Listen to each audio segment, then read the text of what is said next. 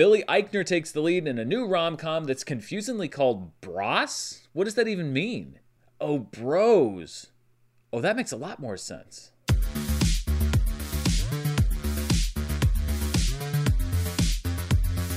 This review is brought to you by Mint Mobile. To get your new wireless plan for just $15 a month, go to mintmobile.com/Merle and stay tuned after this review for more info.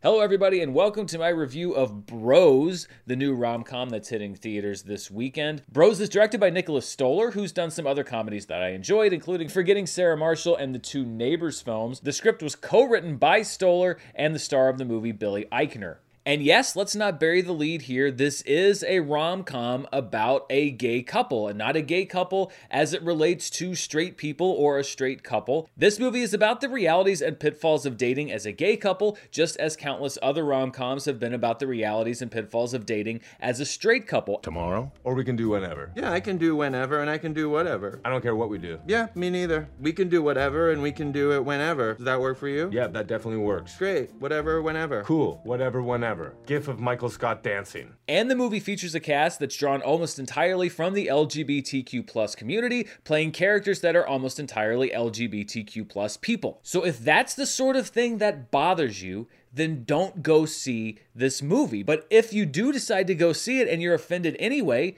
that's on you, not the movie. I would encourage anyone to see this because I think that it is one of the funniest comedies I've seen this year. I was laughing out loud throughout the movie, and that was in a literally empty theater at a 5 p.m. Thursday showtime. I would imagine it's an even more enjoyable experience when you get to watch it with a crowd. Billy Eichner plays Bobby, a successful podcast host who's also a perennial malcontent who's resigned himself to a lifetime of empty hookups. But all of that changes when he meets Aaron, a dissatisfied estate attorney who is himself surprised to find himself falling for a guy who's almost completely his opposite. And when we talk about representation in media, this movie is a great example of what that means, because there are things about these two men specifically dating as gay men that I have not seen before, and I think that many audiences before have not seen in a mainstream studio movie or maybe any movie, and it comes from the lived experience of Billy Eichner and the people that are behind and starring in this movie. But I also found that Bros isn't a movie that's out to preach to the audience or be some kind of a message movie. There are messages that are tied into the plot because Bobby is trying to launch the country's first LGBTQ+ museum, and so there are stories of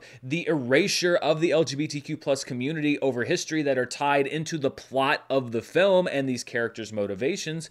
But I don't think this movie is here to push any kind of message about the LGBTQ+ community any more than You've Got Mail existed to push any kind of message about small business ownership. This is just a movie that's about the lived lives of these characters, and like the best rom-coms, it is able to balance comedy and drama. And there are several dramatic beats in this movie that I think are handled very well.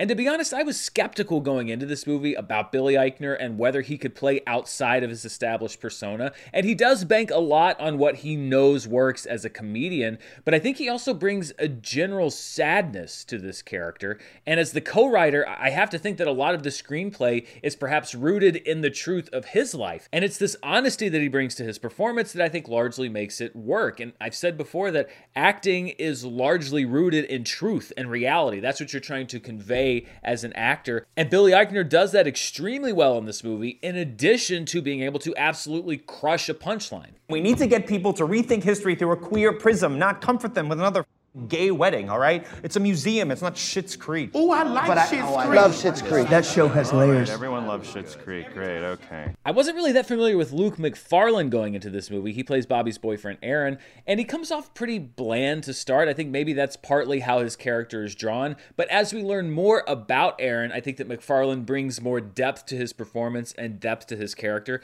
I will say that I think that Billy Eichner anchors this movie, and Luke McFarlane doesn't sink it. The supporting cast really are the people that have a chance to shine in this movie, especially the other members of Bobby's LGBTQ+ museum board. And there are a lot of scenes that I think comedically highlight the differences that pop up, even inside of the LGBTQ+ community. Miss Lawrence, Jim Rash, T.S. Madison, Eve Lindley, and Dot Marie Jones all make an impression as characters that we don't see on screen very much, played by actors who reflect the reality of these characters. I found Bros to be very funny, full of great performances, but it's not a perfect film. It is a movie that's produced by Judd Apatow, which means that it's about 10 to 15 minutes too long, and the ending of the film, a lot like actually Judd Apatow's movie Trainwreck, I thought leaned way too much into the corny cliches of the romantic comedy that a lot of the rest of the movie had sidestepped pretty successfully, so it didn't entirely work for me, but I was invested in the characters, and so that kind of carried me through instead of kind of rolling my eyes and disconnecting from the end of the film. But the ultimate mark of a comedy is how much it makes you laugh, and Bros had me laughing throughout, and it wasn't all comedy based on the fact that it is a gay romance. Yes, there are a lot of punchlines that are associated with the dating lives of gay men, but these characters are also very well painted, so you get punchlines that exist outside of just their sexuality or just how they identify. Now, there have inevitably been detractors for this movie, which isn't shocking because it seems like at this point there are detractors to every single movie that comes out, but this is also a movie that doesn't offer any apologies or pull any punches about its subject matter. And I think one of the great things about the acceptance that we've seen over the last couple of decades is that it's no longer the job of every studio movie to cater to what has in the past been deemed as a mainstream taste. If you don't agree with what's being depicted in this movie, then don't watch. But if you make that choice, I think you're going to be missing a very funny movie, which at its core is also a celebration of love between people of all races, genders, and sexualities. It's a movie about embracing our differences and not ignoring them, and it's also one hell of a funny comedy. So that's a recommendation for me on Bros. It's in theaters now domestically. What do you think? Is this one that's been on your to-watch list for a while? Let me know down in the comments below. And as always, thank you so much for watching me here on the channel. Before we go, I want to thank the sponsor for this review, Mint Mobile. How many times has one of the big wireless providers offered you an incredible deal only for you to find out later that there's a catch? Yeah, like every time, right? So when I heard that Mint Mobile was offering premium wireless service starting at just $15 a month, that's the first thing that I thought as well. What's the catch? Well, it turns out there's not one. Mint Mobile's secret is that they're the first company to sell wireless service online only. That means they cut the cost of retail stores and pass those sweet savings directly to you. For anyone who hates their phone bill, and who doesn't, right? Mint Mobile offers premium wireless for just $15 a month. And Mint Mobile gives you the best rate whether you're buying for one or a family, and at Mint Mobile, families start at 2 lines. All plans come with unlimited talk and text, plus high-speed data delivered on the nation's largest 5G network. And you can use your own phone with any Mint Mobile plan and keep your same phone number along with all of your existing contacts. To get your new wireless plan for just $15 a month and get the plan shipped to your door for free, go to mintmobile.com/Merle. That's mintmobile.com/Merle to cut your wireless bill to $15 a month at mintmobile.com/Merle. Thanks to Mint Mobile for sponsoring this review, and thank you most of all for watching. I'll be back very soon with the latest news, reviews, box office, and more. Until then, stay safe, and I'll see you next time. Bye.